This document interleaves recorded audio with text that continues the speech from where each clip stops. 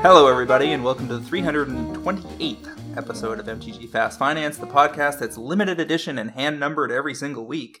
MTG Fast Finance is your weekly podcast covering the world of Magic the Gathering finance, collection management, and speculation. I'm your host, James Chilcott, aka at MTG Critic on Twitter. My co-host is Cliff Daigle, at Word of Commander on Twitter, and we're here to help you folks make and save money playing our favorite game, Magic the Gathering. Hello, everybody. Super glad to be here. I'm looking forward to sharing some valuable information with all of you.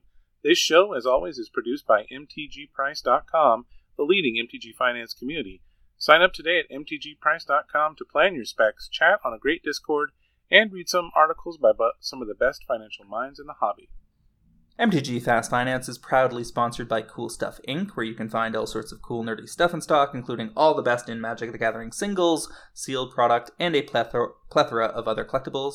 Use the promo code FINANCE5 during checkout at CoolStuffInc.com to save 5% off your order and support this podcast.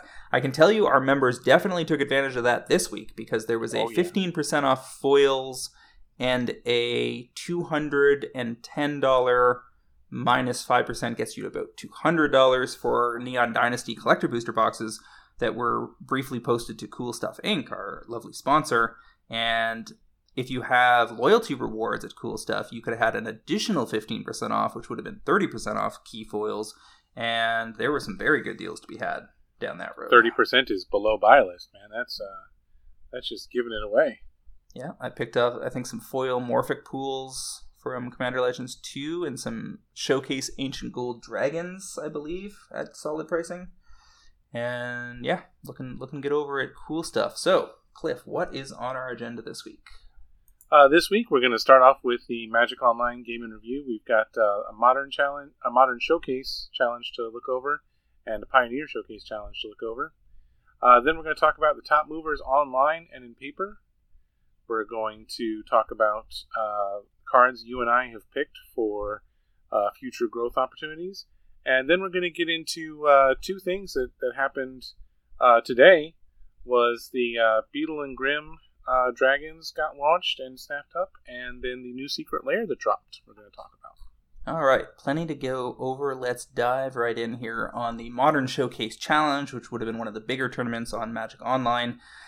This was on this past Saturday, and top of the heap there was Living End, a perennial top 8 this season. Grixis Shadow, featuring 4 times Ledger Shredder in second place. Omnath Bring to Light variant with 4 Bring to Light and 4 Dryad of the Elysian Grove, and I think a Scape Shift probably in there as well in third.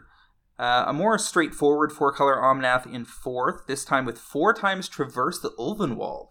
That's a card that's only really ever showed up in Modern and Jund decks in the past, and very interested to see, would be interested to hear from the author of that deck list why Traverse is suddenly worth making that list, which is dominated by multicolor, high-powered cards. Tutors are great, and I guess it's just they're in a position where they can hit Delirium reliably enough to be able to tutor stuff up. Blue-Red Murktide in fifth, also running 4 times Ledger Shredder. So between the Blue-Red Murktide list and Grixis Shadow, you have 2, at least Tier 1 and Tier 1.5 decks in Shadow running the Shredder consistently in Modern, which is obviously quite good for that card. 4-color Omnath, again in sixth, and this one ran a Spell Stutter Sprite and 3 Icefang Coatl that drew my attention. And then there was a new Jund list in 7th, running 2 Riveteer's Charm and back to running the full 4 Goyf. And then Blue-White Hammer Time wrapping us up in the top 8. I'm sorry, it is 2022 and somebody's playing 4 times Tarmogoyf? Bless your heart. That's impressive. Still a big creature, and you can get all the right types in the yard. Like, I can see Riveteer's Charm doing some work too, but the Spell Stutter Sprite, I would like to know, like, that comes into play. You're going to counter something that costs 1 or 0. I started looking for Bitter Blossoms. I was like, is this 5-color Omnath with Bitter Blossom for some reason to justify the sprites? But I don't see any other fairies in this list. Am I missing something? If you are, we're both missing it. I don't see any lands that are making fairies.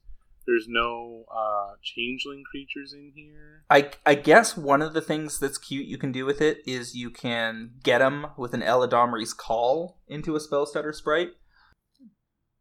For all we know, this was an entirely experimental slot. It could have been a misclick. I don't know. But in a 80-card Yorion deck, you've got space for, some fun ofs, and they went there. I really like, you mentioned the Traversing Ulvenwald in the Yorion deck. It just makes the deck smaller. You're hardly ever going to search for a basic, but you get to go search up your one Boseiju. You get your Otawara if you really need it. And then you've got all the fun of go find Emrakul because you've got amazing graveyard stuff going on. This is fun. I like this. One thing the Riveteer's Charms in the Jund list. Riveteer's Charm is Jund casting cost. Target opponent sacks a creature or planeswalker they control with the highest mana value among creatures and planeswalkers they control, so that's good for getting rid of Murktide Regents. Also, exile the top 3 cards of your library until your next end step. You can play them, so that's some card advantage potentially. Or has the flexibility to exile target player's graveyard. So a flexible card, but we haven't seen much of it in Modern to date, so this is one to keep an eye on, I suppose. Although, given its casting cost, I don't think you can expect to see it in very many other places other than in Jundless. Yeah, this is also playing some fun of spell bombs. You got one black spell bomb, one red one, and one shadow spear for your Urza Saga to go find. And that's just it always blows my mind. That's just free on Urza Saga. You don't have to pay any mana for that. You just boom, you get it. You're going to get 2 constructs, and along the way, you made some constructs. Yeah. Yeah, it's so good. One thing I will say is that over the last month or so, the 4-color Omnath decks seem to have stepped up a level. There's a ton of experimentation going on, and week in, week out, it's fairly common to see 2 or 3 of them make the top 8. And I think that if that edges up a little further and it's 3 or 4 per top 8 and that becomes consistent, that deck may get nerfed. I would not disagree with you on that. Omnath's a fun card to break. It's I don't know what else they could have done to make it more difficult to cast, but there are so many ways you can play an Omnath deck. It does work awfully well with the Bring the Light strategies. You got your fetch lands going on, and you're going to be able to bring the light for 5 immediately after playing Omnath. So there's a lot of good stuff you can do with it, and I like seeing this particular 6-place deck. This is just a value deck. It's not trying to do anything especially broken. It's just Omnath for lots of value. I could also see Wizards introducing some kind of modern playable creature that punishes you for having access to a lot of colors. What's the card that punishes landfall? It's 1 in a blue, and if they've had an extra land come into play, they have to bounce a land or something. When it comes to play, you draw a card. I don't remember what it's called, but they clearly need to do something like that. But if you make it too good, it takes over the format. You make it too bad, then nobody plays it. So it's a very difficult line to walk. That is a tough line to walk. Anyway, moving on over to the Pioneer Showcase Challenge from June 13th, so that was this Sunday. We have Mono Green in 1st and 4th. We have Blue White Control in 2nd. We have Mono Blue Spirits featuring 4 Ascendant Spirit in 3rd. We have Blue Black Control standing out as one of the more interesting lists in 5th. And then Bant Spirits running 4 Collected Company in 6th. And then just as in Modern, you have a 4-color Yorion control list here in 7th with 4 Transmogrify, 4 Esika's Chariot, 4 Narset Parter of Veils, 2 The Wandering Emperor, and 4 Fable of the Mirrorbreaker. This is just, these money pile decks in both formats are just piles of specs. Card after card after card that was a spec at some point or another. Yeah, this is a thing of beauty. I'm for this. I don't even know where to start. 4-color Yorion in Pioneer. The cute thing here is that between Silkanzin and the tokens off Wandering Emperor and Esika's Chariot tokens and Fable of the Mirrorbreaker, Shark Typhoon tokens, Birth of Meletus, you have a bunch of ways to try to go get an Agent of Treachery. Yeah. So it's got some Winota-esque aspect to it. It's interesting because they banned Winota. I thought Agent of Treachery was banned in Pioneer. I guess not. Apparently not. It's also a fun deck. They've got the Coma here in the sideboard, or the Rurik Thar if you want to get super spicy in the sideboard and you need to transmogrify into something else broken. I always appreciate the level of work that goes into figuring out exactly which ones to do. And the Chariot synergies are real impressive in here. You're going to make a copy of your Mirror Breaker token. And then wrapping that top 8 up, in 8th place we have 5-color Niv Mizzet, which is a deck I haven't seen in a little while. But also running 4 Bring to Light. So, I mean, you've got an archetype in both Modern and Pioneer running 4 Bring to Lights this week.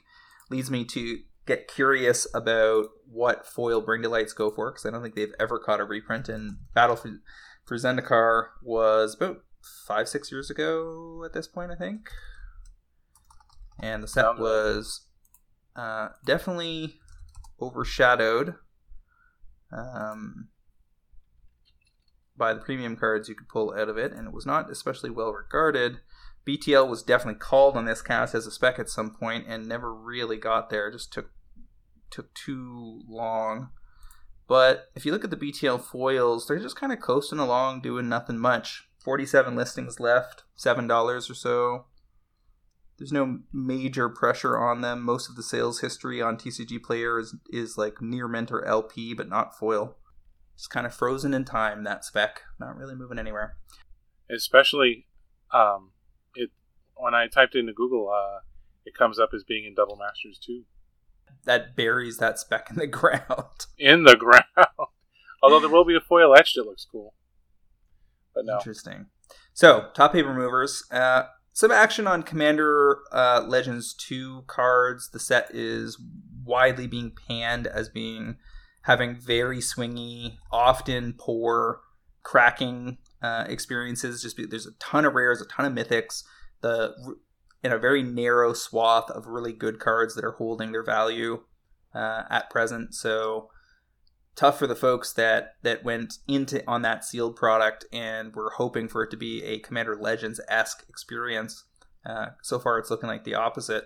Wizards better hope they do a real good job roping people in with solid EV in the Commander Legends, the Double Masters 2 collector booster boxes, because if they fail the masses twice in a row, there's going to be a lot of angry folks.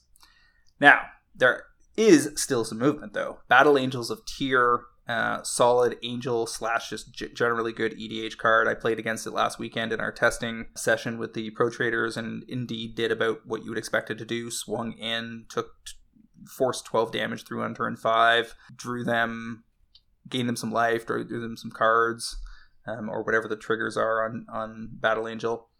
They got a couple of them off real early. We eventually dealt with it a turn or two later, but certainly did its job for 4 mana.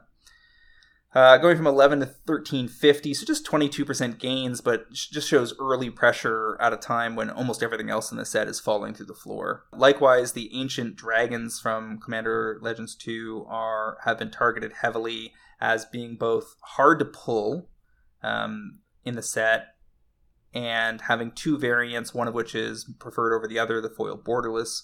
And yet, even just the regular copies of Ancient Gold Dragon went from $9 to $12, 33% gains on early spec targeting. I think those the better 3 or 4 of the dragons are probably good to be targeting in regular copy at that sub $10 price point for gains over the next year and a half. Because unlike something like Modern Horizons 2, where you had waves of set booster boxes being released throughout the whole year, I find it very hard to believe that vendors are going to be able or willing to take on more of this inventory as the year progresses. So I suspect that whatever has been printed to date is it.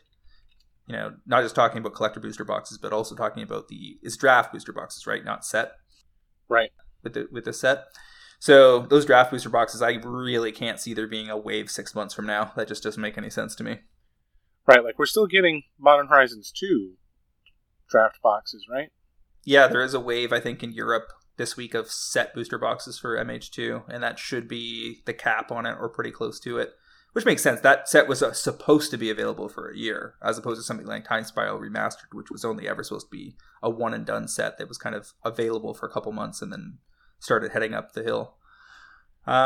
So yeah, Ancient Gold Dragon and Battle of the Angels of Tyr regular copies, just showing some early movement. Then Angel of Invention foils of Kaladesh going from 14 to 19. That's been a slow, steady climb on the back of Giada, up another 35% this week.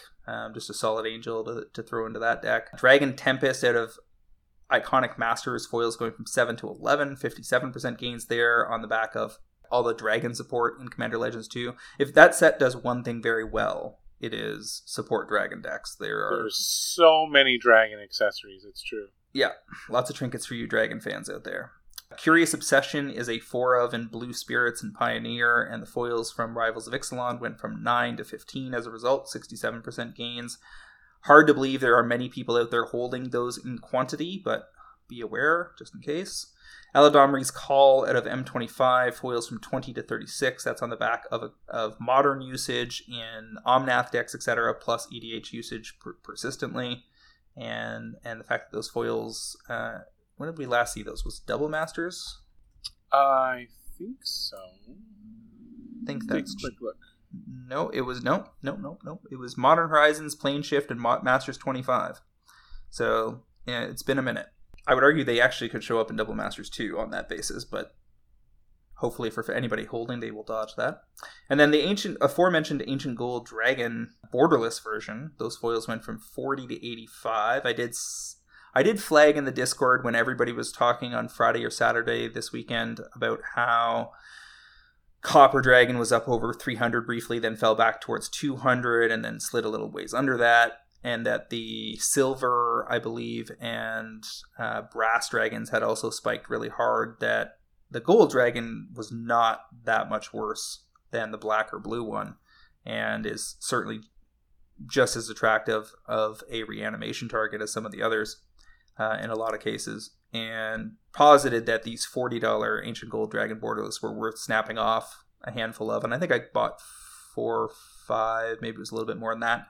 I'm curious to see whether the speculation-induced spike, based on the relative rarity of the card, will be able to stick, or whether it will slowly coast back down towards that $40 price point that it debuted at. Likewise, Ancient Copper Dragon borderless foils went from, as I said, 80 to like 200 plus, 150% gains very quickly, and people have flipped them at that price already, and I think that's a totally fine play. Whether this ends up being a $125 card or a $400 card down the road, if you can get your 100% plus inside a week, you just take it and roll on to the next thing. Exactly. I was about to say that even though I love dragons and I quite frankly need one of each one of these dragons, if I could have done that flip, I would have done it in a heartbeat. I think if you cracked one of these, you could just go ahead and sell. Yeah. I'd sell it. And just buy yourself a regular copy. No, I probably am going to be content to just maybe get a pack foil. Although those are still like 60 50 or 60, yeah. They're going to... it would be a placeholder until later when, theoretically, the price should come down. Like, something's going to happen with these silly cards. I think what will happen is the speculators who bought them early-ish will undercut each other by... $2, $3, $4, $5 at a time, driving the price back down, because there will be more supply from them than they're filling in that gap, than there will be persistent demand for the card at $200 plus. And so it should drift down from here. We've seen very similar things with lots of the most premium cards out of recent sets, where they spike very...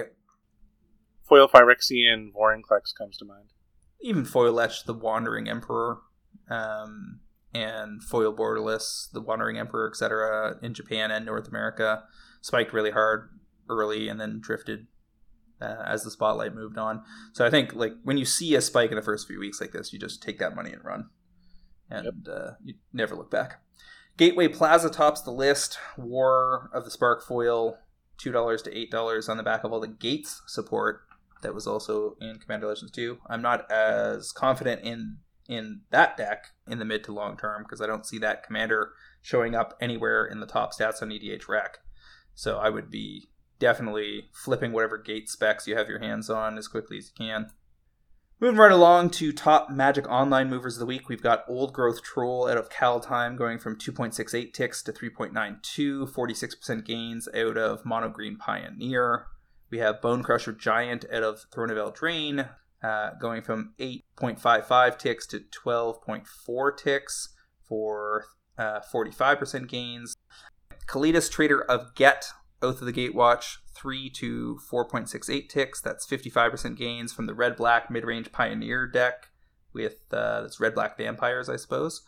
And then Cavalier of Thorns from that Mono Green Pioneer winning list this week, going from 9.87 to 15.67 ticks. That's 59% gains. That's an M20 Mythic, seeing 4 of play consistently in Pioneer.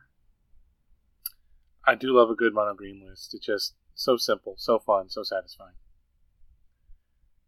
Heading on over to segment 3, cards to watch. I've got a little spicy one that you can't go too deep on because there just aren't enough copies floating around. Atsushi the Blazing Sky Game Day promo. So these would have been from the winter, available through your local LGS at a time where people were starting to drift back into their LGSs, but I suspect there wasn't tremendous distribution on these given attendance.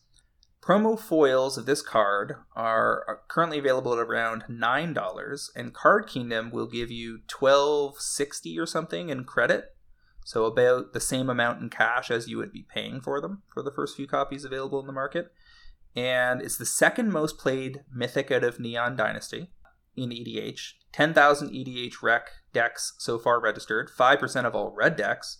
It's a treasure card. I run it in Korvold happily. It's a 4 casting cost dragon, and dragon decks just got a ton of support, and Ur-Dragon is seeing a boost in build levels as a result.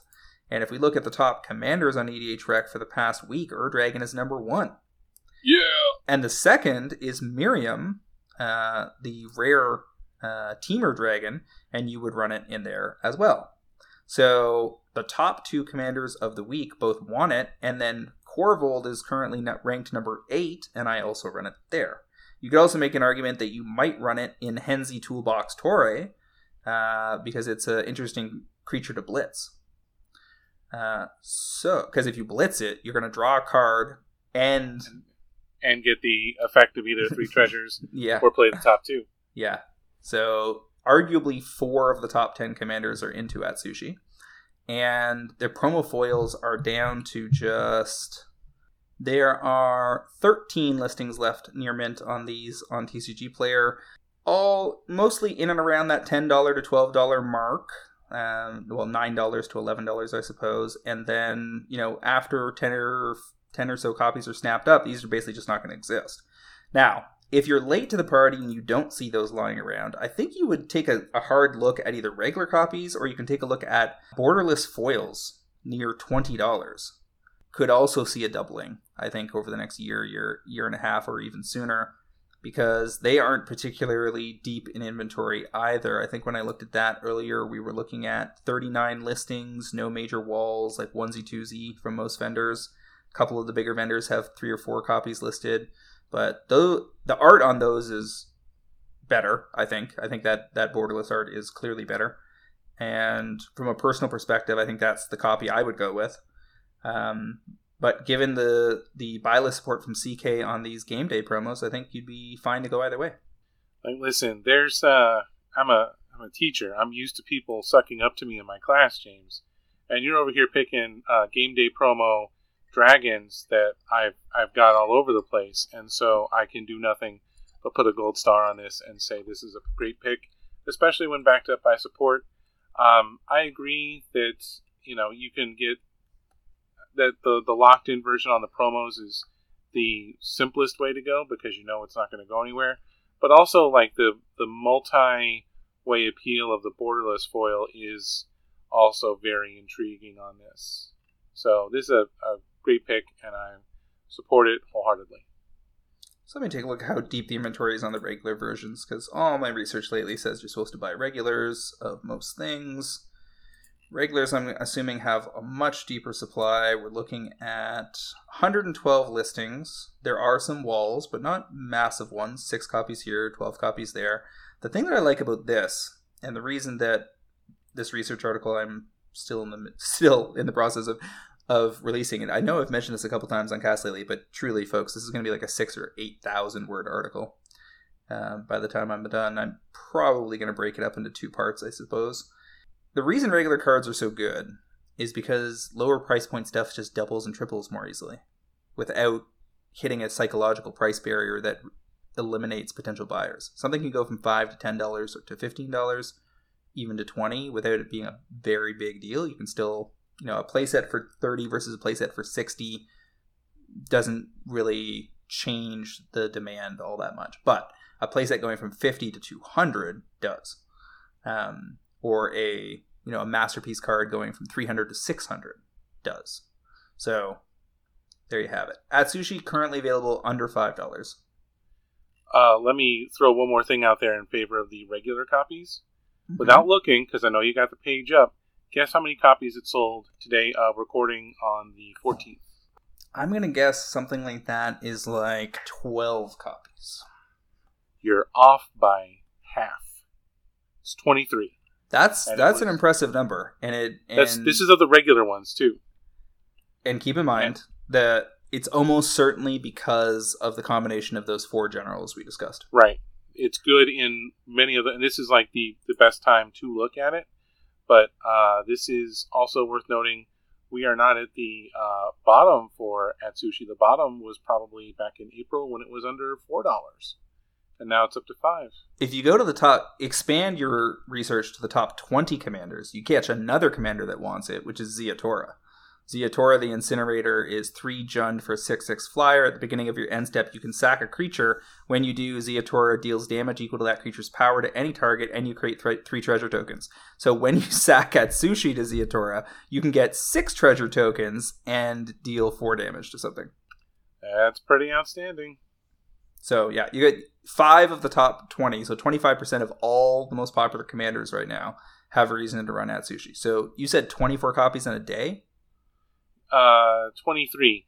That's an impressive number.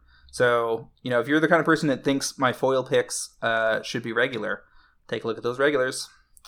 What's your first selection this week, Cliff?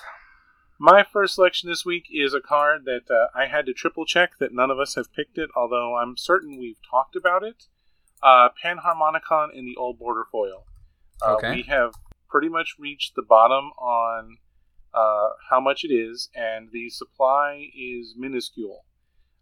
Right now you can get it for about $40. I'm picking it to double up into the 80 range, just because we've seen what these Old Border foils can do. We're not going to get any more of them.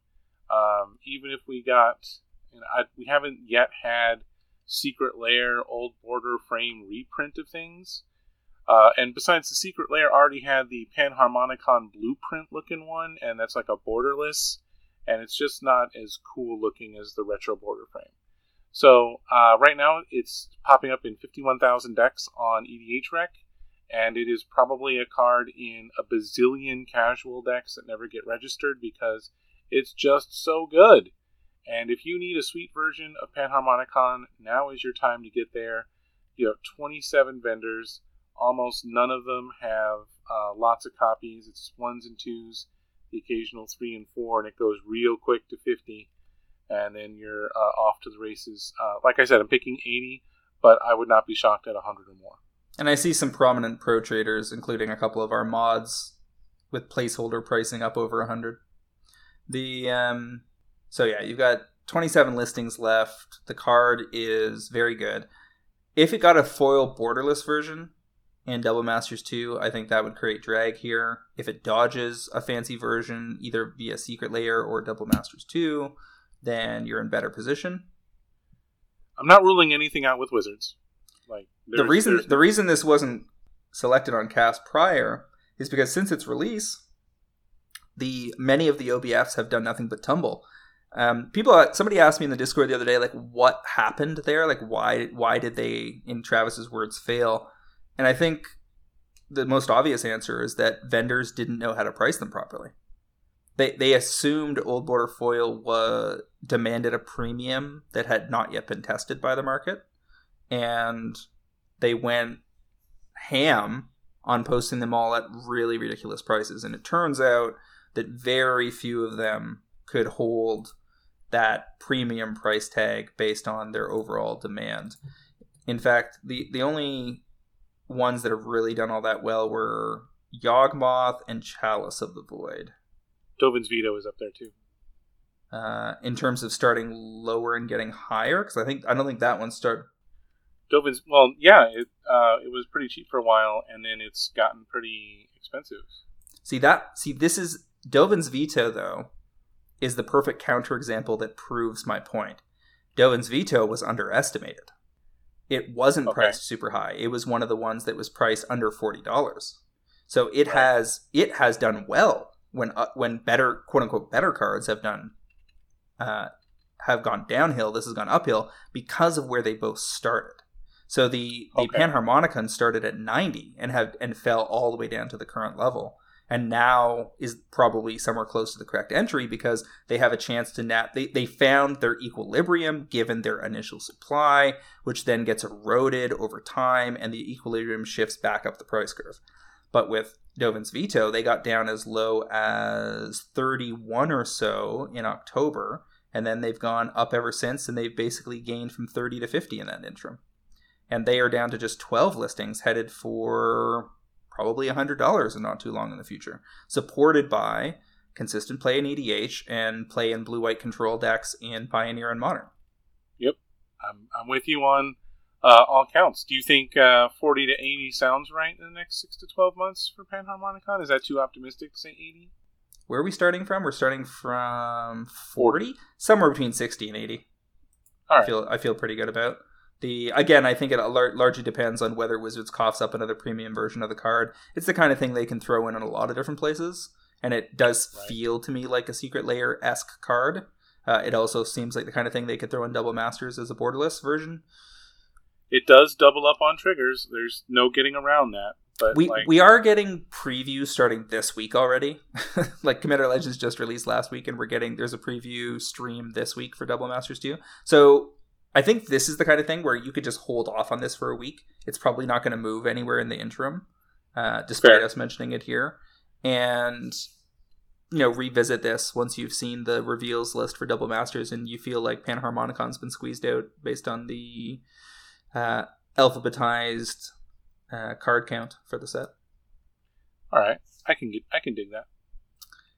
All right. So I've been keeping my eye on these gilded foils from Streets of New Capenna, and one of the ones I've got my eye on that I think the shine is off of a little bit, but I'll get to that in a second, is Jetmir Nexus of Revels Gilded Foil.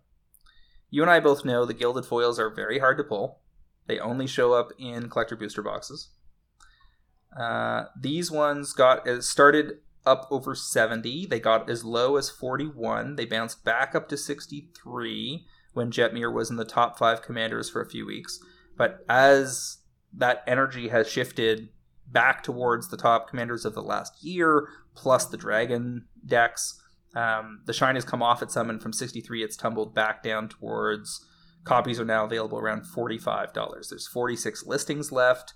That's very low for a premium card that just came out within the last couple months. And I suspect that these are going to drift. They might go further down. Like, you could probably wait till 40.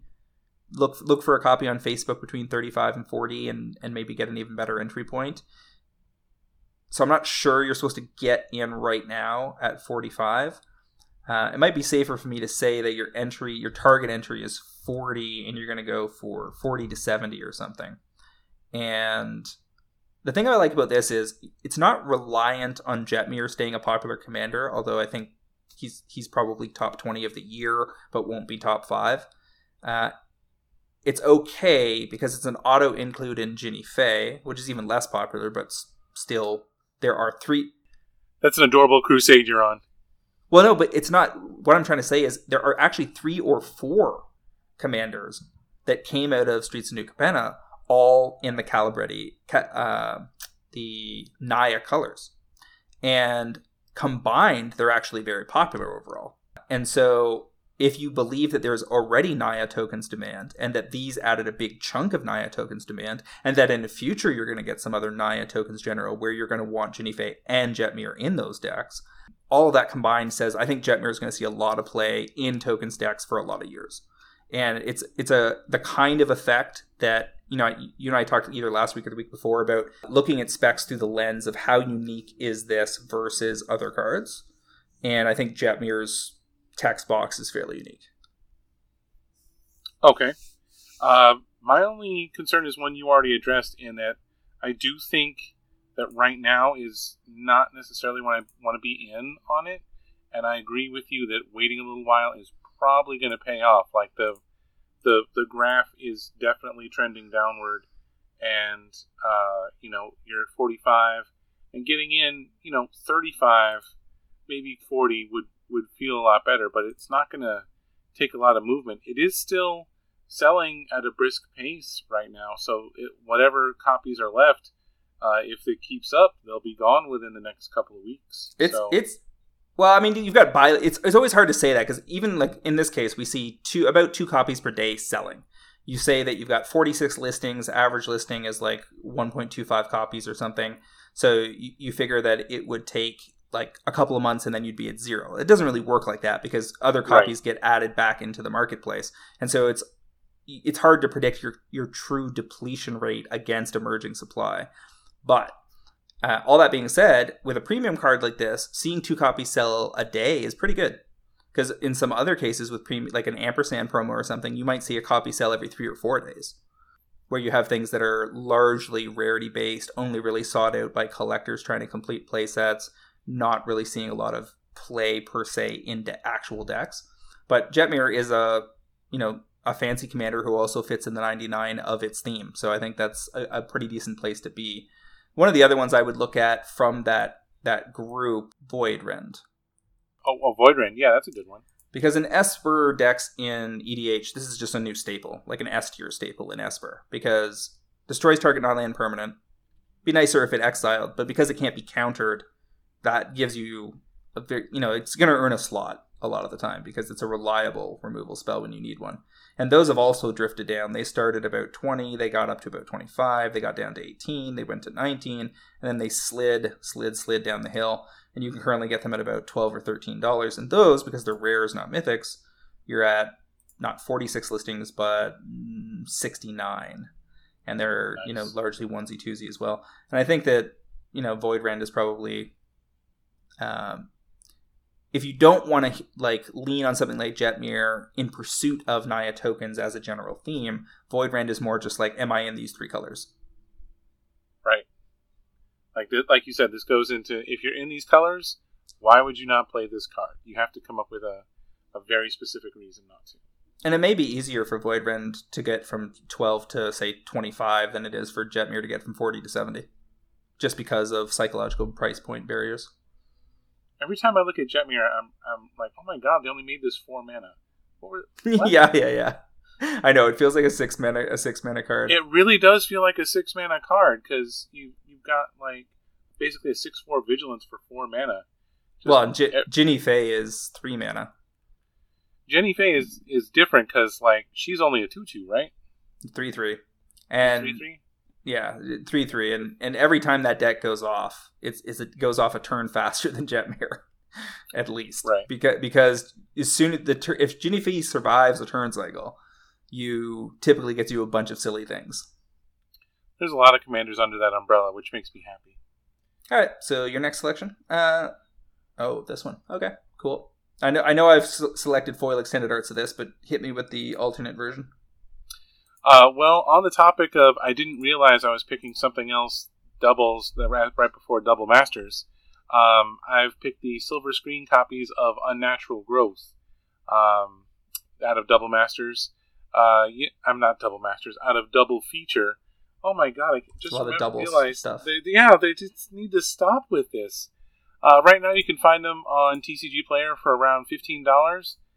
There's exactly 25 people selling near mint foils, and only one person has 4 or more, so the supply is minimal.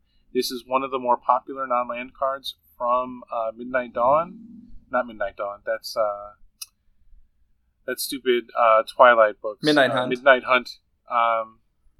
So, it's already in 19,000 decks. It's one of the, like I said, one of the top non-lands, and it's just got a bunch of really fun synergies going forward. It's a bear to cast at quad green, but there's a whole lot of decks that like double it up. I'll take it and want to do disgustingly broke things, and I want to encourage that.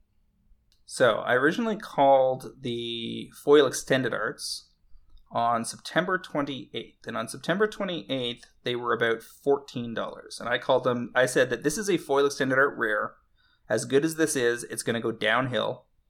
We've seen this over and over again, that foil extended art rares, even if they start pretty high, there's enough of them cracked over a period of time that they will push down before they push up.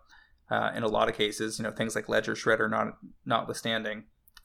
When you have a bunch of constructed decks that need 4 copies of something, it's different than when you have a potential A or S tier staple for EDH, which is what Growth is. So the foil extenders at the time were in the high teens or so, and I said it was going to get down to 6. Well, it never got down to 6, but it has gotten down to 8.5. So correct to tell you to wait, and now is probably your entry somewhere this summer on all versions of this card, including the one that you're calling. Down to 86 listings on the foil extended arts. How many do we have of the silver screen foils? We had a lot less. We have 26. Sure. And what's the entry point here? We're looking at 15. That's a pretty good price for those. That's what I'm saying. Thank you for agreeing with me. People often forget with this card, or miss on first reading, that this is every combat. This isn't just when you attack. This is on your opponent's combats. So it's a rattlesnake card in EDH where you're like, growth, attack, do a bunch of damage. My creatures that didn't attack, they're going to be twice as big. Are you sure you want to attack me? And that protects you all the way back around the table. This is a very good card in aggressive strategies for EDH. And it can get out of hand very quickly. I do out of hand things with it in my my Zaxara Hydra deck, where all my Hydra tokens get to double up and just flex all over the place and just break face. It's so wonderful. I really enjoy this card. If you play one of the red-green commanders that has access to combat phase doubling, and then you also have a natural growth on the table, someone going to die. Someone going to die. Sadly, it doesn't work the way I wanted to with some of the doubling cards, where it says double the number of counters. It doesn't say, like, double its power. Like, Hero's Bane says add X, where X is the number of counters on it, or something like that. So it doesn't always work the way I want it to, but it frequently just does amazing things. And if you want this version, which is unquestionably much rarer than the FEA copies are, then you should get your copies now. I feel like I probably bought foil extended arts of this in Japan, and I'm curious whether I bought any along the way in North America. Yeah, I bought some $12 copies, a small handful to stake a claim in late November of 2021, and that was too soon. Could have just waited 6 months more and got them at $8.50 or $9, which is probably something I will do after this cast. I think I'll probably grab some of these silver screen ones too, because there's very few of them around. It's in 19,000 decks already. That's a very strong showing. And they don't give you doubling cards very often. So when we originally talked about this, we referred to Fiery Emancipation as a spec that's made me a ton of money. Right. And basically in any version. Regular foil. EA, foil EA, Japanese of all of the above, or English, I've had no trouble selling that card. And I think Unnatural Growth, given another 6 to 12 months, is probably going to be the same kind of thing. I agree. All right, good one. My final selection here is the most played Mythic out of Streets of New Capenna. In 6,000 decks on EDH Rec so far. Big Treasure Synergy card that was right on our radar right from the start. Bootlegger's Stash. This is the one that makes all your lands tap for treasure tokens, which in decks like Corvold just gets completely out of control right away. Because if you cast this, say you've got 6 or 7 lands and a Soul Ring and a Mana Rock or something in the mid game, then you probably tap the rocks and a few lands, and then the remaining lands make treasure tokens. Then those can stack to cast a card, which also triggers Corvold 3 times, and shit snowballs in a hurry if they let you untap with it on the board. I will say that early comments from Jason Alt and others about how 6 mana is a lot, and sometimes you top deck this into a situation where it doesn't do what you want it to do, or other comments I heard from pro traders about how if you don't have the treasure synergies, then you don't have as much reason to run this. So you can't really compare this to something like, say, the Great Henge, where if you're in green and you have creatures, you can probably justify the Great Henge in your deck. But just being in green doesn't necessarily mean you want to be running Bootlegger Stash. Not the least reason of which is that a lot of the treasure synergies are not necessarily in green. There are more of them as time goes on, but it's a mixed bag. All that being said, still has very solid stats for Mythic. Currently, you can get copies of this at 15. Maybe you're hoping that they're going to collapse a little further. You're going to get a Facebook social media deal on them, $12, $13 or something. Maybe you're a vendor on TCG Player and you can pick them up at buy list pricing. I think that looks pretty solid because I suspect that within 12 to 18 months, this is going to be a $25 to $30 card. So the closer you can get these to 10, and assuming that you're willing to wait on that horizon, I think you'll get paid off. Very unique card. I don't expect them to print other analogs to this. There's going to be tons of other treasure synergy stuff that boosts demand for this, but this specific effect, lands equal treasure tokens, is not something they're going to want to repeat very often and create a bunch of duplication of. I think this is another one where I would prefer to wait, like you said. It is trending downward, and we're not done with Streets of New Capenna. We do have Double Masters 2 coming out. We are in the middle of Baldur's Gate, so there's not like we have the same level of season and everything that we used to. But at the same time, the pricing has shown me recently, and you talked about buying in too soon about Unnatural Growth a minute ago. I'm waiting longer for these sorts of specs, and I'm letting the bottom happen 3, 6, 9 months out in some cases, because I agree that super long term this card will get there. I just want this to be the lowest possible buy-in price I can, and so I'm not putting this high on the I have to buy this right now scale. So I think if you could wait a little longer, this is money in the bank. It's also relevant to roll back the tape on the top played Mythic from Neon Dynasty, for instance. Like Atsushi is the second most played Mythic at 10,000 decks 4 months out on EDH Rec. And it's like a $5 card. Yeah. Jin-Gitaxias, Progress Tyrant, is the most played, but not by a lot. Very similar stats on EDH Rec to Atsushi. Probably has a little bit more of a nostalgia pull for some players. Like some people might just buy the card because they like Phyrexians in general. Who doesn't? And that card, say 3 months or 6 weeks out from its release, which is kind of where Streets of New Capenna is at, was about 15 as well. And since then, it has drifted down as low as 1150 and been as high as 13. And as of right now, you can get them for about $10. So you might be entirely right. Like I think it's probably fair for me to take this $15 target and make it a conditional, like make a note to look for this price later, and say something like 12, and say that's the kind of where it starts to get attractive to try to snap these off.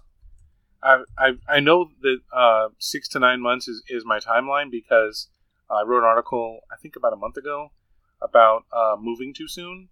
And looking back over some of the things I've bought in the past 6 to 12 months, I'm noticing a trend of when I used to buy is no longer where I want to be buying now. So Streets of New Capenna cards, I'm waiting more till like Thanksgiving, Christmas before I'm buying these cards.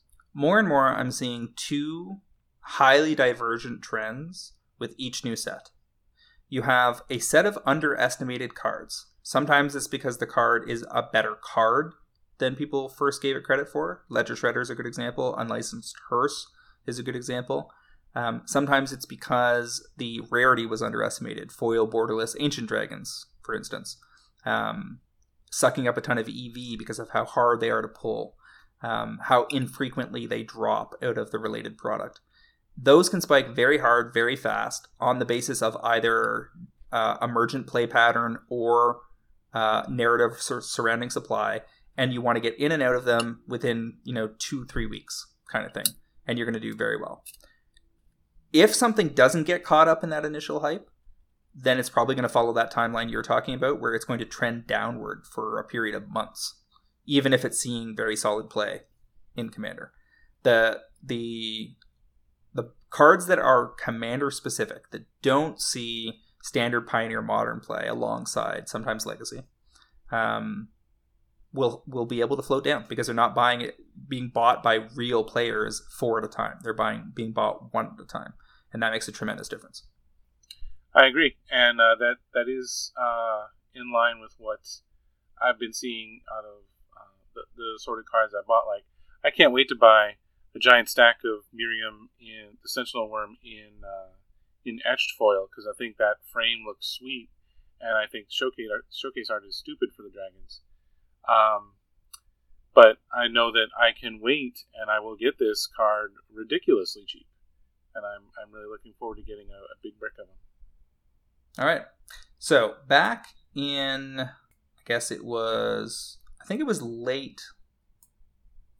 There was supposed to be a drop from Beetle and Grimm's, which is a third-party company run by the guy from Scream, of all people, who is a bit of a D&D personality and has been floating around in the D&D streaming world for a few years now.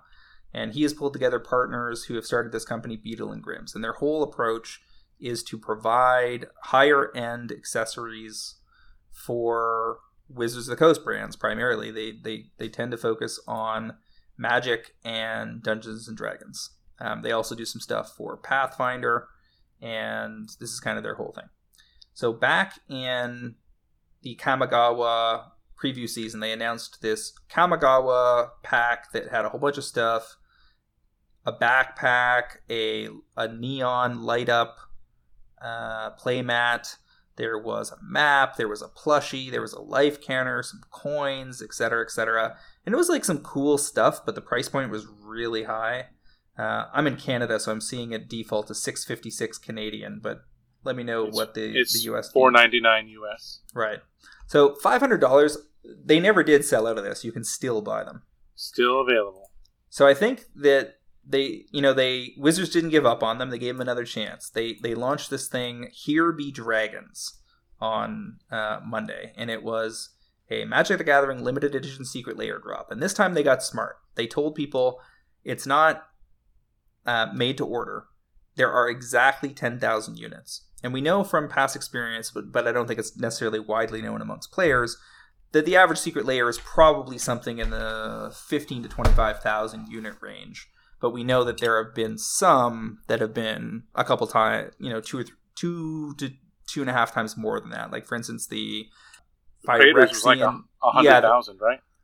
The Phyrexian Praetors was reportedly tens of thousands, pushing 100,000. I find that number hard to believe, but I do believe that it was a lot. The bottom line being that these are at least 2, 3, 4 times as rare, this Beetle and Grimm's drop, than your average secret layer drop. Now, the contents of this are also a shift. It's more of a focus on the cards, less on the accessories, although there was some of that being coughed up. There is a dragon skin black deck box that looks fine. It's not my taste personally, because faux dragon skin just, is not really where I want to be. There's some cool sleeves, dragon sleeves. Unknown who is making those sleeves. If you know, let me know, but I don't think it was announced. And then the rest of it is 7 limited edition traditional foil cards, except they're not regular frame. They are the D&D first edition rulebook. Yeah, Monster Manual frame. Look and feel. It's called the Monster Manual frame. So they're giving us Old Gnawbone, which is one of my bestsellers this spring, so that's cool, because a fancy version of Old Gnawbone will sell well. They give us a fancy version of Tiamat, which will also do well. Even though it just came out last summer, this is cool, a cool addendum to that release. And then it's the rest of the dragons from AFR last summer. So Ebon Death, Dracolich, Inferno of the Starmounts, Imarith, Desert Doom, Icing Death, Frost Tyrant, and then the equipment for Icing Death, the Icing Death Frost Tongue. Unfortunately, most of the rest of those are misses. So a lot of this hangs on Old Gnawbone and Tiamat. I would expect the others will be a fraction of the cost of the first two. There's also a dragon life counter that is heavily reminiscent of the scry counters from back at the start of our experience with this game, and I think will appeal to folks that are from that era. I always kind of thought that the motifs that were available on the scry counters were not as cool as they could have been, because it was like wizards and a hand gripping a ball and a couple of other things that just weren't that sexy. A dragon kind of like crouching on its hoard is a bit more interesting. Now, these were posted at, was it $129.99 US? $125 US. $125 US. I see it as $165 Canadian. And then there was shipping on top, and the shipping wasn't split per unit. I think it was shipping per unit up to 10 units ordered, no matter how many units you got, right? I don't know. I actually didn't have a chance to put in a multiple order on this, so... I think that's what I saw the Pro Traders post. Personally, I snapped off 4 units and called it a day. That was before... I think there was early access that went on for a couple of hours, and then it lasted a few hours more, and then they sold out. And I had said to the Pro Traders, I'm not 100% on this drop. I'm not aiming to get the 10 right off the bat, because I think this can go one of two ways. Either vendors and speculators go at it super hard, and there's a smattering of players mixed in there too that are collectors and are on the ball that morning and are ready to buy. And if enough of those people get involved, vendors and speculators, and they start maxing out orders 10 a piece, then you really only need 1,000 orders to clean things up. Now, realistically, there was probably something like 2,500 to 4,000 orders total, I would guess, because a lot of the orders are just for one unit. But most of the units, I would guess, were associated with 4 to 10 unit orders from vendors and speculators. So I suspect that these were mopped up largely speculatively. It's not that hard to clean up 10,000 units, if anything. And now the question becomes, are there actually enough players with enough FOMO that these can post up at, say, $300 a unit on the secondary market and stay there? The problem with something like this is that by the time it actually releases, like if these shipped tomorrow, I think people's exits would be a lot better. I agree with that 100%. The issue is that when these aren't ready to ship, by the time they ship in whatever it is, September, a lot of the people that might have FOMO right now in the moment, where they went to the page to buy it and they saw the sold out sign and then they rushed to eBay to check, my man, they're going to move on. They're going to forget about it. They're going to get excited about something else. And I suspect that there will be there's a decent possibility that when we get to September and these start getting posted, that they will float down from what I think some people are going to pay $300 to $400 this week.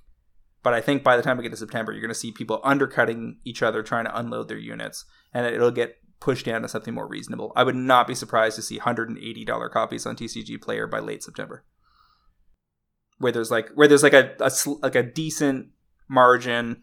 You make 20% after fees and shipping in under 6 months. I could see that being a reasonably predictable outcome. Now, it's also possible I'm totally wrong, and everyone refuses to post these under 300 and then stacks up their copies at 340, 360, 380 and is looking to be last man out, pulling a Travis Allen. But, that part of the narrative remains to be written. There's just, if something... You're right. It needs to be more immediate, especially with it's sold out, but here we go, with people being able to buy them in the frenzy of it's sold out at the regular price.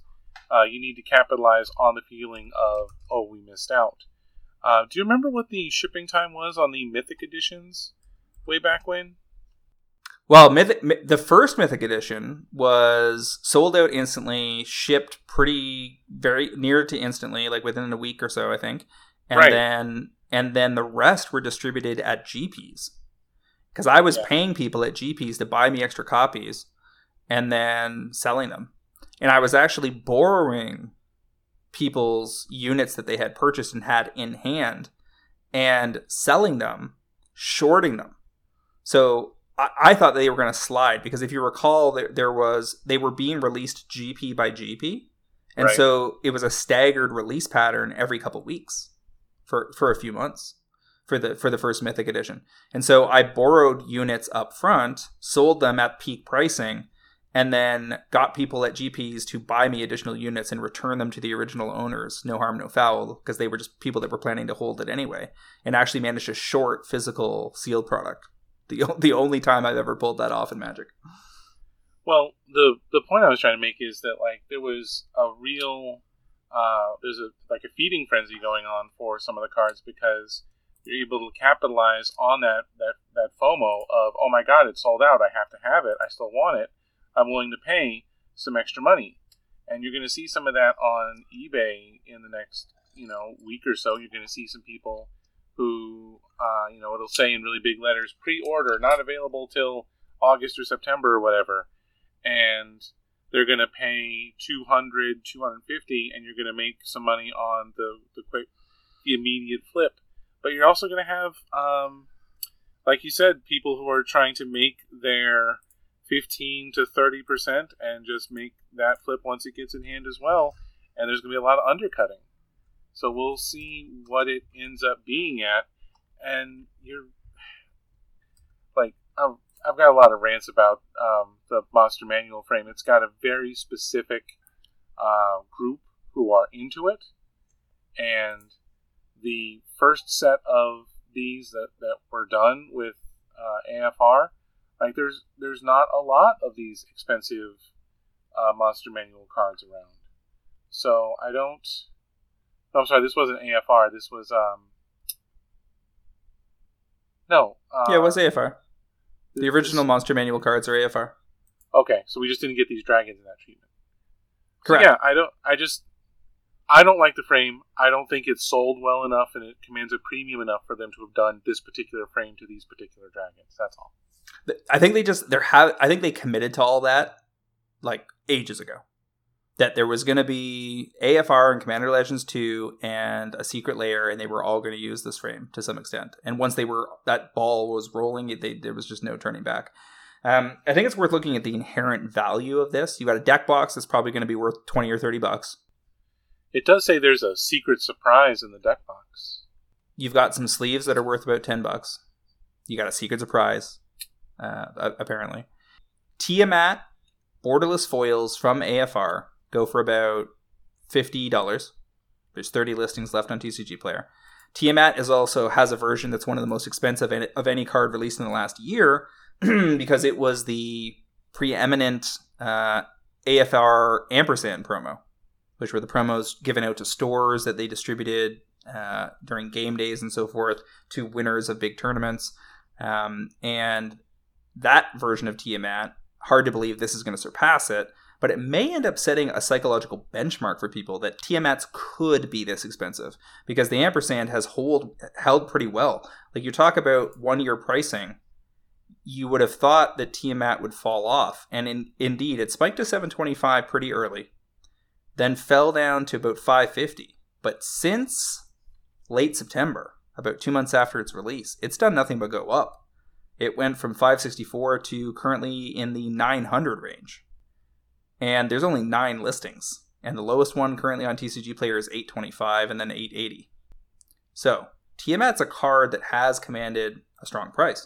Now, Old Gnawbone, good seller for me this year, also has done very well. Old Gnawbone borderless foils are currently closing in at 100 last I looked.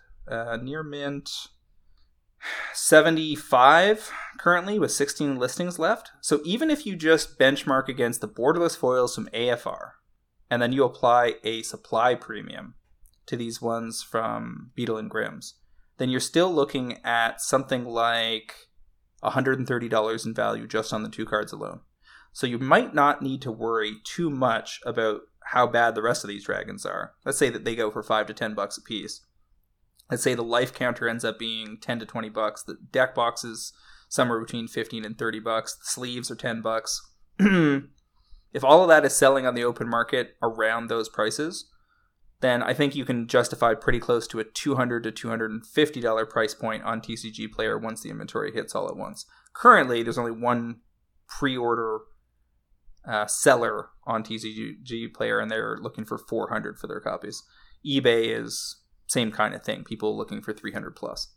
So this will be worth watching, because given that they sold out 10,000 units and generated over $1 million in revenue in 2 hours, and Wizards gets a nice healthy cut of that, trust me, that proves to Wizards that Secret Layers don't need to be $40. Between that and how well the flip commander deck from Gavin Verhey from the November the coin flipping deck, yeah. Yeah, between the coin flipping deck, which I think was $100 a piece, if I'm not mistaken, and this, which was $125, you said, plus shipping, plus taxes, so closer to $150 for a lot of people.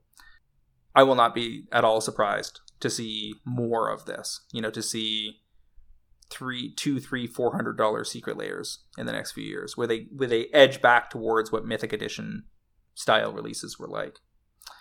Now, the other thing that happened related to Secret Layer this week was just a plain old super drop. We're getting these every, about 8 weeks or so now.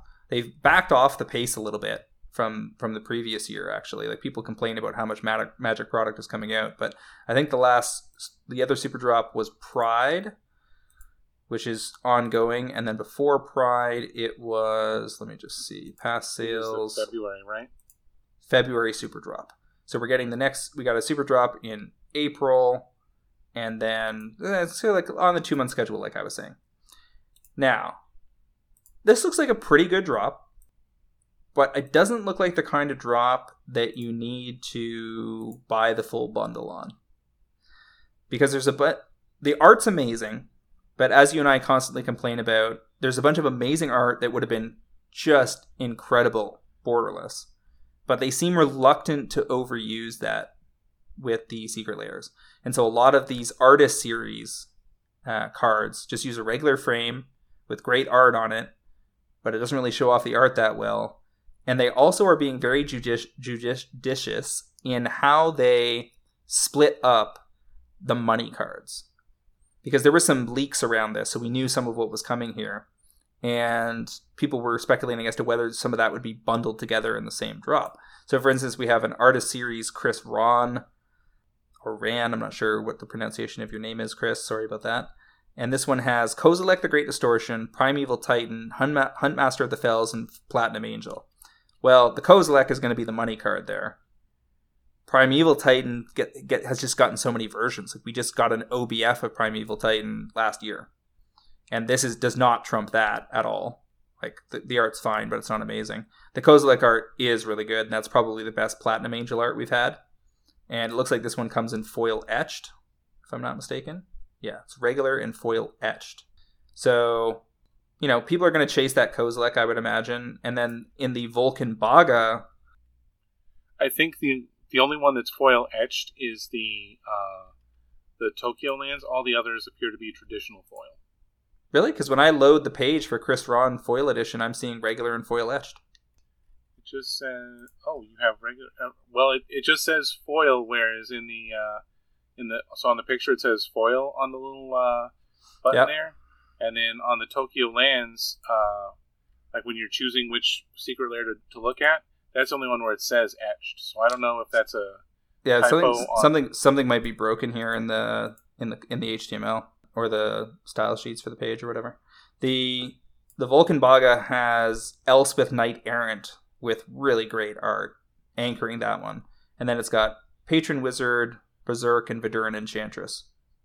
Cool, but not necessarily super money cards. You've also got a Livia Prima foil edition with just 4 cards, and this time it's a Chroma Angel of Wrath, Micaeus the Unhallowed, Glissa Sunseeker, and Olivia mobilized for war. And in this case, it hinges on Machias, which last got a premium version as a foil box topper for Ultimate Masters, if I'm not mistaken. Yep. Then we've got a Tokyo Lands basic foil, or basic Tokyo-themed Basic Lands edition called the Tokyo Lands, and it comes in regular and foil etched. These lands are great, but I have the same concern that many pro traders do, which is there's just so many great basics now, and every couple months they give us more. How easy are these going to be to sell? Now, the flip side of that is I said the same thing a year and a half ago about the Godzilla lands, and they did very well. They ended up being one of the better secret layers to buy. So are these as good as the Godzilla lands? I honestly couldn't tell you. Then there's a Rule the Room, which is foil borderless or regular borderless Bramaz, King of Oreskos, Arcanus the Omnipotent, Queen Marquesa, and Savra, Queen of the Golgari. So these are strong EDH cards that can be played as generals or in the 99 of a bunch of decks. And I think I like these the best in terms of art because A, great art, B, it's borderless. So it's just automatically shows off that great art better. But I think if you are just looking for a one-stop shopping experience on this June Super Drop, most of the pro traders are agreed that the correct target is the Kellogg Loops Special Guest. Because this one is the first ever foil Mystic Remora. And it's not just the first ever foil Mystic Remora, which was a Ice Age card? Yeah. It is. Ice Age didn't have foils. It's from the pre-foil era. It's a foil borderless Mystic Remora. So just clearly better than the pre-existing option. And the Ice Age one might be iconic to some Commander players at this point, but it's not a great looking card. This is literally Remora. and this one is a great looking card. Like, this art is fantastic. Now, you also get Retreat to Coral Helm. Okay, combo card that isn't super welcome at most EDH tables because usually when it does things, it does very bad things. And the rest of the time, it doesn't do much. But it does also give you Burgeoning and Utopia Sprawl. And Burgeoning was last seen as a foil in, I want to say, Conspiracy 2 or something. That sounds right. Let me look real quick. Yes. It was in Stronghold, so it never had a foil in Stronghold. It was in Commander 2016, where it also did not have a foil. And then it was in Conspiracy Take the Crown, which was about 5 years ago, I believe. And those foils are currently going for, because they're the only burgeoning foils, $70. I mean, it's in nearly 30,000 Commander decks. That sounds right-ish, especially for a card that hasn't been printed since the 2016, Commander 2016, and then Conspiracy 2, so, yeah. And Mystic Remora is in a lot. It is in 116,000 decks. So that means this one has 2 S-tier staples. They are both the best version of the card available. You've also got a Utopia Sprawl. So I think getting the foils of the Kellogg Loops and just maxing on those is probably the way to go. And I just posted an analysis in the Discord, I think it was on Friday, in our Best Ideas section, which is where the mods can throw knowledge down the pipe of the pro traders. Looking at the Shockland bundles from April of 2021, the secret layer where you had 5 different drops, each that had 3 specific Shocklands. And the way it all worked out was that if you bought the bundles of those, or if they all sold roughly equally, you would end up having 2 Hallowed Fountains, Temple Gardens, Blood Crypts, and Stomping Grounds, and Watery Graves for every 1 copy of Godless Shrines, Breeding Pool, Steam Vents, Overgrown Tomb, and Sacred Foundry. And sure enough, the cards, the drops that ended up doing the best were the Grixis and the Bant. And the Grixis and the Bant were my choice at the time, and I think Alexis had posited this theory about going after the Grixis and the Bant instead of going after the bundles. Even though the bundles had an inherent discount of, I think it was 120 for the bundle, if I remember right, because I sold my bundle. Yeah, instead of 150, which would have been 5 times 30 for if you got them all 5 individually. So it was an inherent 20% discount. And those, if you assume 17% for fees and shipping, trying to sell, all 15 shocks from the bundle, you can currently sell them for $248. So that's about $206 after fees and shipping, which is about 29% ROI in a bit over a year. Solid. But if you went after just the Grixis and Bant versions and skipped the bundle, forsaking the 20% savings, you would end up going with 66% gains on the Grixis and 38% for Bant, both of which beat out the bundle, which is interesting. I think this could be another situation like that where the Kellogg loops foils will end up outpacing the bundles despite the implied discount. Right. I did exactly what you said. I bought bundles and I've already sold the bundles. I just listed them at I think $240, and finally got some sellers, got those out of my hands just in time to turn over for I think for the Street Fighter Secret Lairs. Well, the other thing is the reason I posted this whole thing was because we got the drop date for Unfinity, which has the foil borderless space themed Shocklands. So I think you definitely want to be out of your fancy Shocklands that are less fancy than those before the fall. Yeah, no, that makes a lot of sense. You don't want to be messing around with these not themed, not shiny. They weren't available in foil in the bundle; they were just non-foil. Correct. So somebody who is buying a bundle of Shocklands is building their Dragon deck, and they want everything to match. Or they just want unique art. Because the art is unique on these versions for the Secret Lair, and it was strong. And before, who's the Montreal artist who showed up at the Canadian protest and lost a bunch of followers? Seb McKinnon. Yeah, McKinnon.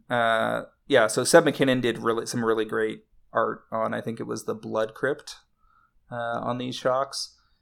Anyway, bottom line. Do you see anything on this June Super Drop that strikes you as being a better bet than the Kellogg Loops foil edition?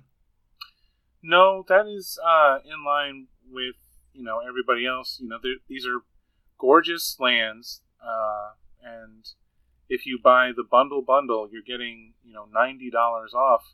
But that's basically a set of non-foil lands at $30, foils at $40.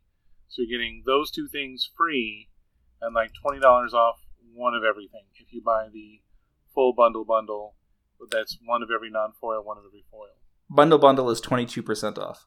So it's a little better than it was with the shocks.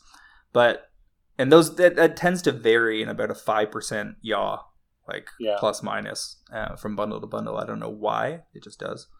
I'm just so mad. I'm so mad about this stupid Secret Lair artist series. Like, Chris Ron did all the swords, right? He did the double-bladed swords that look hellaciously cool. Like, Chris Ron did Ugin and all kinds of other. Chris Ron did the original Tiamat, Okay. And we're getting why I don't want fucking flavor text on these cards. If you're gonna tell me it's artist series, give me the art. Give me some textless. I don't want. There's flavor text on these. They're like, no. 1 inch by 2 inch is perfectly fine to showcase these incredible pieces of art. Vulcan Baga did the inventions for Soul Ring, Mana Crypt, and Sword of Fire and Ice. The original Mox Opal with all that detail. Snapcaster. These are people who have shown us they can do amazing things. And what do they give us? The exact same one. This is such a fail in my brain. Okay. It could be, though, that the Chris Ron drop is still fine because there's no fancy version of Kozilek the Great Distortion. That's an Oath of the Gatewatch card. It's never seen a reprint. given that it's in the secret layer, I seriously doubt it's in Double Masters 2 or anything else for the rest of the year. Don't rule anything out. It just doesn't make sense. You don't release two versions of the card alongside each other that quickly. Like They Wizards, did that. They have done that, though. but so infrequently. It Right. seems, and this is not a priority card. This is only in 1% of all colorless decks on EDH Rec, which is about 10,000 decks, which is decent but not great. Like a good card, a true A to S tier staple in EDH gets to 10,000 decks in 3 months or less. Like 10,000 Right. decks in 5 years is not impressive to me. Mostly sees play in big mana colorless decks or big mana blue decks or whatever. Now, that said, there is a supply side play here because the only other fancy version of Kozilek the Great Distortion out of Oath of the Gatewatch is the original foils. They're down to 11 listings on TCG Player. It's a $50 foil. So, if you can pick up the foil set Chris Ron art, and I think that art is at least as good, if not better. Debatable, but it's at least on the same level as the original. That card might carry the whole drop. And then Primeval Titan, Hunt Master, and Platinum Angel only need to be $5 to $10 a piece to put you in a pretty decent position. How many promo versions of Primeval Titan have we gotten? Oh shit! I mean, Primeval Titan's has had plenty of reprints, but a lot of them were, there was, I think, back-to-back core sets at one point. Isn't that right? They were back-to-back core sets. There was a Grand Prix promo. It was in Masters 2015, Iconic Masters. There's an old border foil from Time Spy Remastered, and it was in another Secret Lair drop. Oh, yeah. It was in the Call Time Frame Secret Lair drop with the Titans. I think this might be the first Secret Lair reprint that we've gotten. I need to... Not the first, but it's, I think, one of the first 5, if I'm not mistaken. They don't do it all that often, but they will keep doing it. Like they will keep doing it. There's no question of that. It's just like, this is like, why Primeval? Well, they just gotta choose cards that are in a certain price range so they don't, blow the market up. I agree with you. It doesn't take much for this to be a very worthwhile set of purchases. I'm just mad at the fact that on this drop we have one set of full art lands, one set of borderless cards, and that's it. The rest are just regular all the way through. In some ways, I'm fine with it. I think that more specs would get killed faster if these were always borderless. And it would dull the blade of things like Double Masters 2 and other premium sets. Because if they're giving us borderless foils every 2 months, they're going to burn through a lot of reprint equity. Whereas with this, the problem with this Primeval Titan is the other Secret Lair version, the Kaldheim frame, is clearly better. Clearly. Like Chris-Ron's art's fine, but the Kaldheim frame is really good. And at least that gives you a benchmark, because the non-foils from that drop are 17, the foils are 18. So there's not much of a foil premium there. It actually suggests you should have just got the regulars.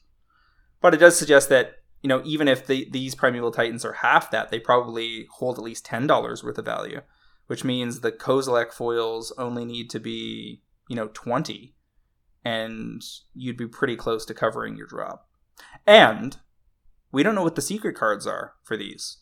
Often you get a bonus. Sometimes the bonus sucks and it's worth nothing, but sometimes it's a Persistent Petitioners. They've been releasing a bunch of versions of that over the last year, so there might be, a very slim chance of pulling one of those out of these, or some new fancy thing that we don't know about yet, because often we don't get any advance warning when they switch over to a new set of bonuses. So when you consider that there are probably a bonus in here, like for instance in the Tokyo lands drop, maybe there's a waste as the bonus or something, a sixth basic, and who knows what the bonuses will be in the others.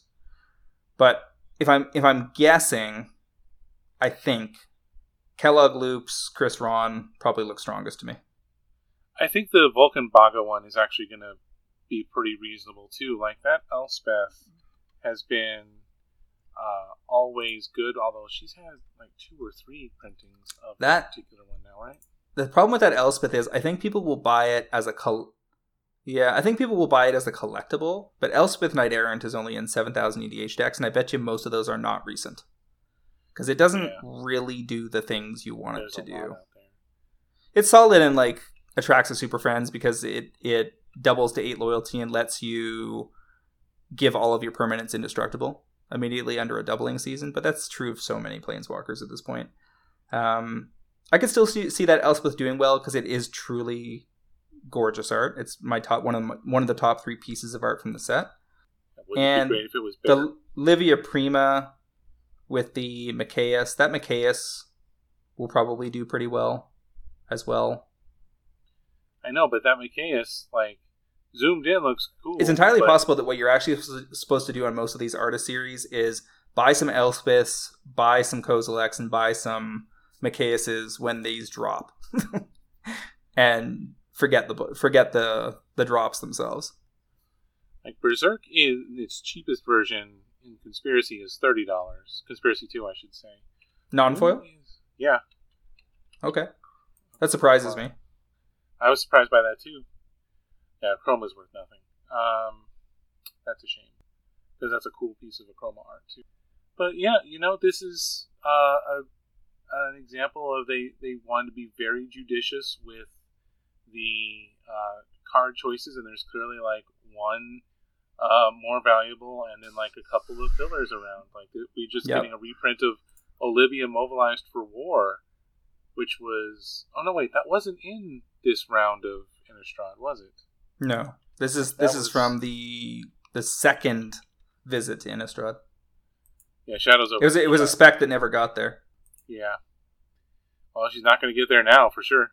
No, and this is the best version of the card. But again, like between her and Glissa, relatively minor league cards. Chroma is a pretty solid reanimation target, and maybe you throw it in Giada or whatever. But Mikaeus is definitely the premier card in that release. Man, Glissa is $1 from Mirrodin. She's only in how many decks? She's in less than 1,000 decks. Wow. So normally I would try to get a complete write-up on this posted for the Pro Traders within 48 hours of the release. I do have a vacation coming up this week, so it's a little sketchy. But I'll at least try to put some bullet point notes in for the Pro Traders that echo what we're talking about here. And then I'm probably just going to order some Kellogg Loops and forget about it. That's completely reasonable, especially because when's the Double Master stream? Thursday? Something like that, yep. Yeah. Yep, gonna be crazy. All right, so I will actually be signing off here for 3 weeks. Travis is going to hop back in the saddle and hang out with Cliff for most of the rest of June. I'll be checking in because I'll be on my phone the whole time while we're traveling around. And if I get washed away in a river... Listen, don't rule anything out, man. This is not the time to make these jokes. I mean, we got to go through Yellowstone, which is looking really sketchy. Did you see the house that fell into a river in Yellowstone? I did see, yes. So clearly you need to adjust your plans here, buddy. It is crazy down here in the States. I don't understand why you would come down here. Healthcare costs money here. Yeah, that's true, but we do have travel insurance to cover that. In the meantime, where can folks find you online, Cliff? You can find me online on Twitter at Word of Commander, as well as my Friday articles on mtgprice.com. And you guys can find me on Twitter at mtgcritic, as well as my articles on mtgprice.com in the Pro Trader Discord, setting up all the group buys, yada, yada, yada. Also like to remind our listeners to check out the mtgprice.com Pro Trader service. For just $9.99 a month or $109.99 per year, you can get early access to this podcast, fantastic articles by the best MTG finance minds in the business, low-cost group buys, and a super active Discord forum that will drive better returns and save you money playing Magic the Gathering. Once again, MTG Fast Finance is proudly sponsored by Cool Stuff Inc., where you can find all sorts of cool, nerdy stuff in stock, including all the best in Magic the Gathering singles, sealed product, and a plethora of other collectibles.